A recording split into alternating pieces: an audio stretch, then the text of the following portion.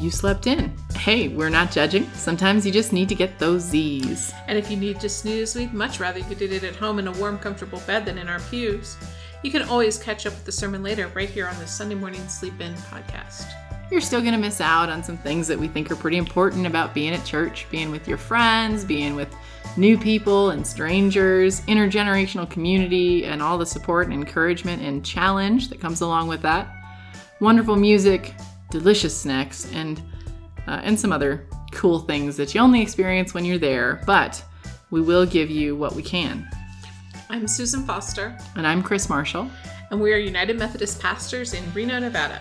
We're not theological experts or perfect preachers or homiletical harbingers of a new age.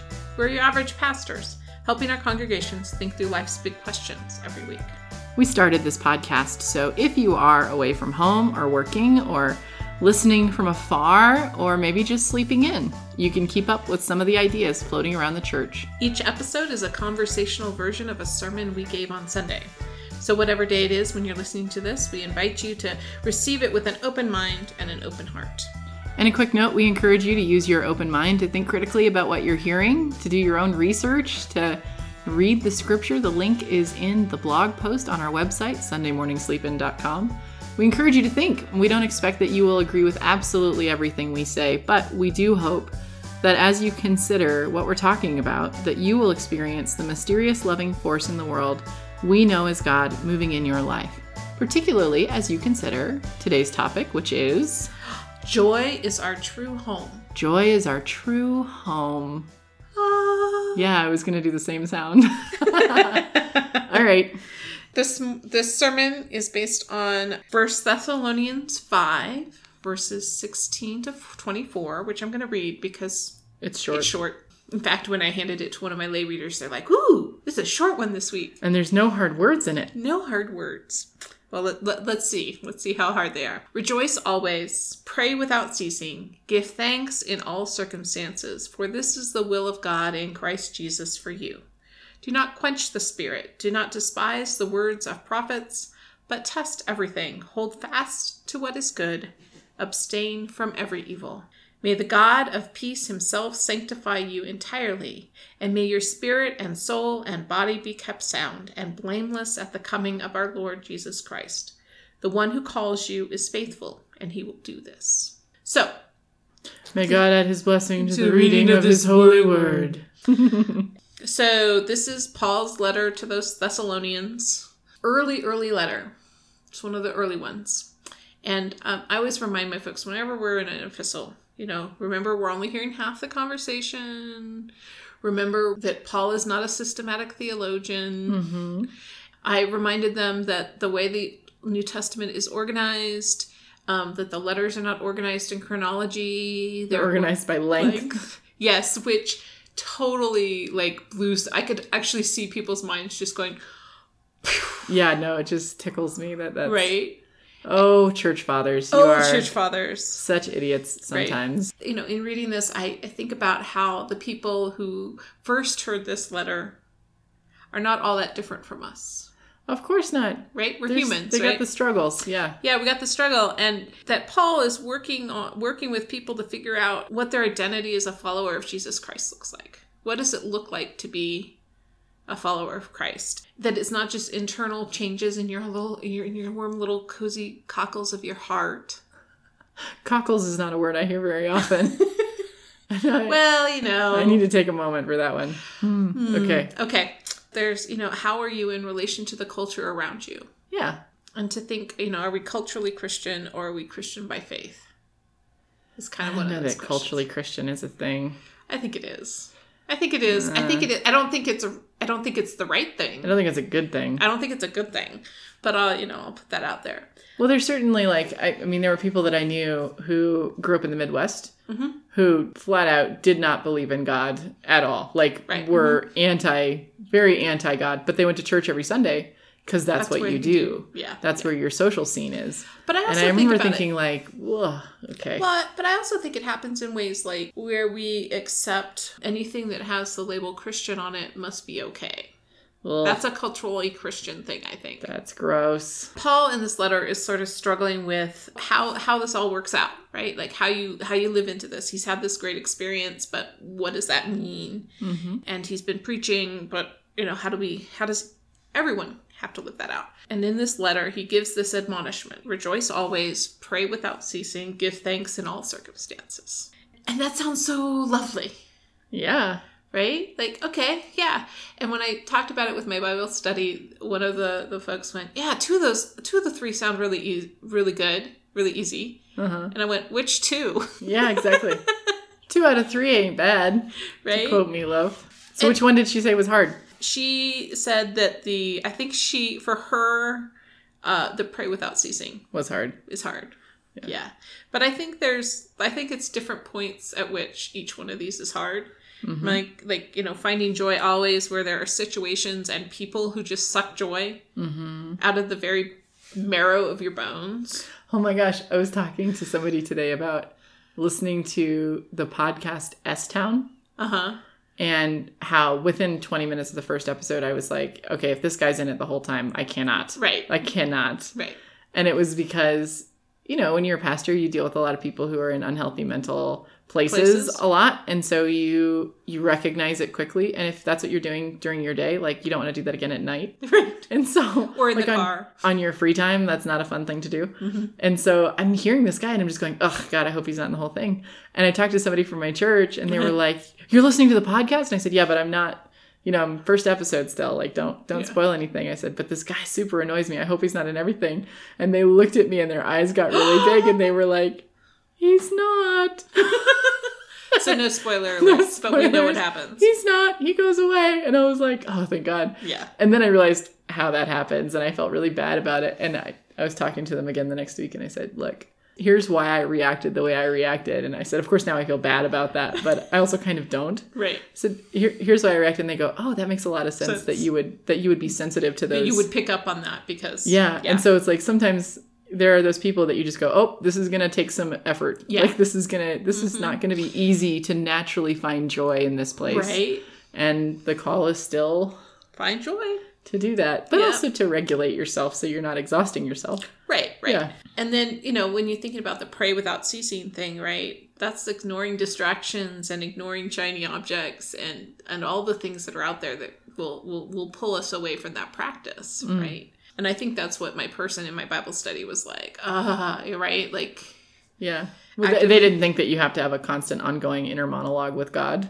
No, but even the pacing of that or paying attention to that. And then, to give thanks in all circumstances, even when we can't see what there is to give thanks for, is really hard. Yeah. It's really hard. So I was thinking about this passage and thinking about these 3 things and thinking about the cultural response to that, to those 3 things, and right, which is like, that's impossible or that just doesn't work. Right. Well, joy is when I'm happy as opposed to joy is something that you cultivate. Right. And that you notice and that you... What came to my mind is Polyanna. Of course, yes. We've had Polyanna conversations on the podcast before. Tell us the soapbox about Polyanna, Susan. So I did a little bit more about the Polyanna story this time because, here's the story. Polyanna is this little girl who becomes an orphan and has to move in with her very bitter, wealthy aunt back stateside. And she's been raised as a missionary kid. She had the experience of wanting a doll. And this is back in the time when churches would fill up barrels and then send them to missionaries. Uh-huh. And when the barrel arrived, she was hoping there was going to be a doll in it, and there wasn't a doll in it. Instead, there were crutches. Uh-huh. And she's sorely disappointed, and she's crying, and she's bereft. And, there's no joy there. There's no thankfulness there. And her father gives her this life lesson that our culture has sort of poo-pooed and made it like magical thinking. Uh-huh. But really what her father tells her is, there's something to be thankful for here. And she's like, what is there to be thankful for in a barrel that doesn't contain what I want? Exactly. And her father goes, well, at least you don't need the crutches. And he teaches her that the Bible is more full of thanksgiving and joy than it is these places of despair and whining. And judgment. And all these things, right? And Pollyanna takes this to heart. And in the process, in the story, she transforms her community. Yeah. right? The recluse that was, nasty and mean, she wins him over as a friend, and she sees people who are being ignored and gives them friendship, and she even helps her aunt come out of her pain and hurt, right? Yeah. And of course, this is a story, but most of our stories that have any lasting impact on us have a basis in reality, right? Of course. The rant that you remind me of is I always go that Polyanna gets a bad, if you call somebody a bad rap. She gets a bad rap for being like a cheap optimist. Cheap optimist. And she's not a cheap optimist. Right. She's just practicing what Paul presents in this passage, which is looking for joy, being aware of joy, praying without ceasing, and giving thanks in all circumstances, which leads to joy. It wins the battle against bitterness every time. Wins the battle, right? As I said to my congregation, not to get too woo-woo, but to practice these practices, and they are practices, right? They're not assumptions that you can just go into the world and go, everything will be joyful, or everything that I will be remembered to be thankful at all times. But this is when we go into the world and we go, I need to practice this. That car just cut me off. I can be thankful they did not hit me. Yeah. Even if I can't be joyful about it. That they're on the road. Right? Exactly. But and these practices are places for the inbreaking of God. If we are not doing that practicing, if we are letting sorrow or pain rule our day, and there are going to be days where we can't, but we got to be aware that there will be joy again. We'll find the Thanksgiving in something. And so I asked folks to just think about, and I asked you to think about a time when you experienced joy. And I list off a bunch of, places where that might happen for you. Right? Like being in the wilds of nature. Yeah. Or coming home after a long trip. Or a long day. Yeah, exactly. Maybe it's in silliness and dancing. My joyful moment recently was, so you and I often go out and walk around the marina in Sparks. We have a marina in the desert. We do. Yep, we do. And it's about a 2-mile track around. And so we'll often go out and walk around. And I have another friend I'll go out and walk around with. And yesterday we did 3 laps. Whoa. At the marina, which was, I just needed to get out and move before, So you did one with me a long night, one with you, one with my other friend, and then one just with me and Squirrel. Wow. Okay. And Squirrel being my dog. Yeah. And with you, we walked, and that was fine. With the second lap, Squirrel trotted, and on the third lap, she frolicked. And I don't know why the energy level went up instead of down. But it did on the third lap. She's like, we get to go around again. We're going around again. And she could not stop skipping and jumping and turning and twirling. And she danced down the path. Oh, that's so much fun. And it was so funny. Yeah. Even when we were out on the second lap, she was walking with her little friend who's a little Shih Tzu. And she would, every once in a while, she'd try and get him to play, and clearly he was not having it. He was no, we are working. She would try to play, and he would be like, I'm walking here. And they would walk. Out of my way. Fine, I'll walk. And then he left, and she was like, there's nothing to inhibit my joy. And she was, which just makes everybody who sees her smile, because it's just so much fun. And I know not everybody's a dog person, but there are people around you who kind of have that natural gift. And if you are having a hard time, spend a little time with them and watch how they do it, because it's a little contagious. It is. It really is. It really is. Squirrel's joy is certainly contagious. Yeah. And people's crotchetiness is also contagious. So don't be one of those. Attention. Yes. I also lifted up the idea that you might experience joy when you feel the nudge of the Holy Spirit. That it's maybe not external, but internal. That you're just experiencing that. Or learning something new. Even my fascinating fact at the beginning, I got reports back yesterday at Bible study that somebody in the crowd was like, oh, in that moment, even experienced the joy of going, oh. I just learned something new. I think about the preschool teachers at my preschool and the joy they get in watching little light bulbs go on. When kids get that number or that letter or that sound or finally figure out how to behave. Here's how we sit. This is how we sit. Or this is how we come in from being outdoors. Walk behind me. Walk behind me, right? Walk behind me, Papa. Walk behind me, Papa, as your niece does, right? Yeah. Or watching a family return to wholeness after being separated, like especially as we think of the dependency court system and the ways that we're on the edge of that. And sometimes we get to see that. In this season, the right gift at the right moment, $5 flowers or something far more rare. I was talking to my organist who broke his wrist recently, roller skating like a pro.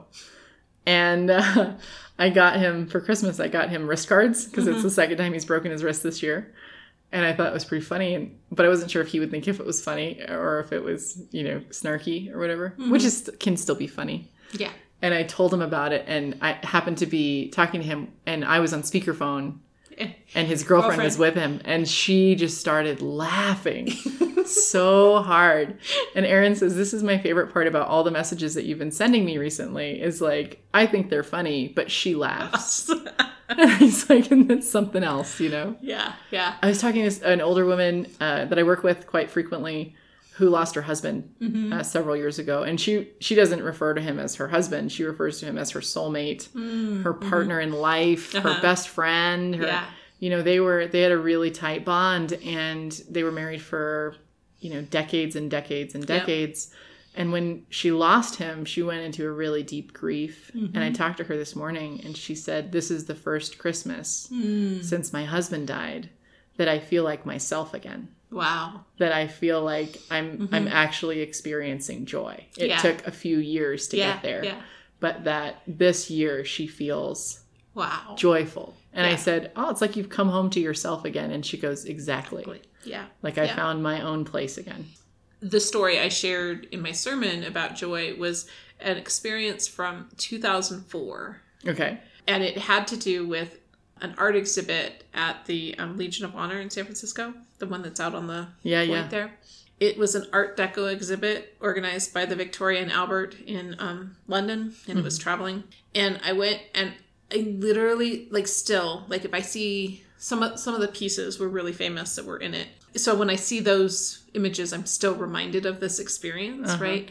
The way I describe it, it was just a joyful experience to be in the presence of so much beauty and talent and creativity, and it was it's a drastic change. It's something that causes a reaction in you. Exactly. To feel, and even to feel vicariously through somebody else's idea. That I can, even 13 years later, that experience of the joy when I see another piece, and then I remember all the other pieces that I saw, the tea services and the paintings and the furniture, and I also remember a very beautiful motorboat engine.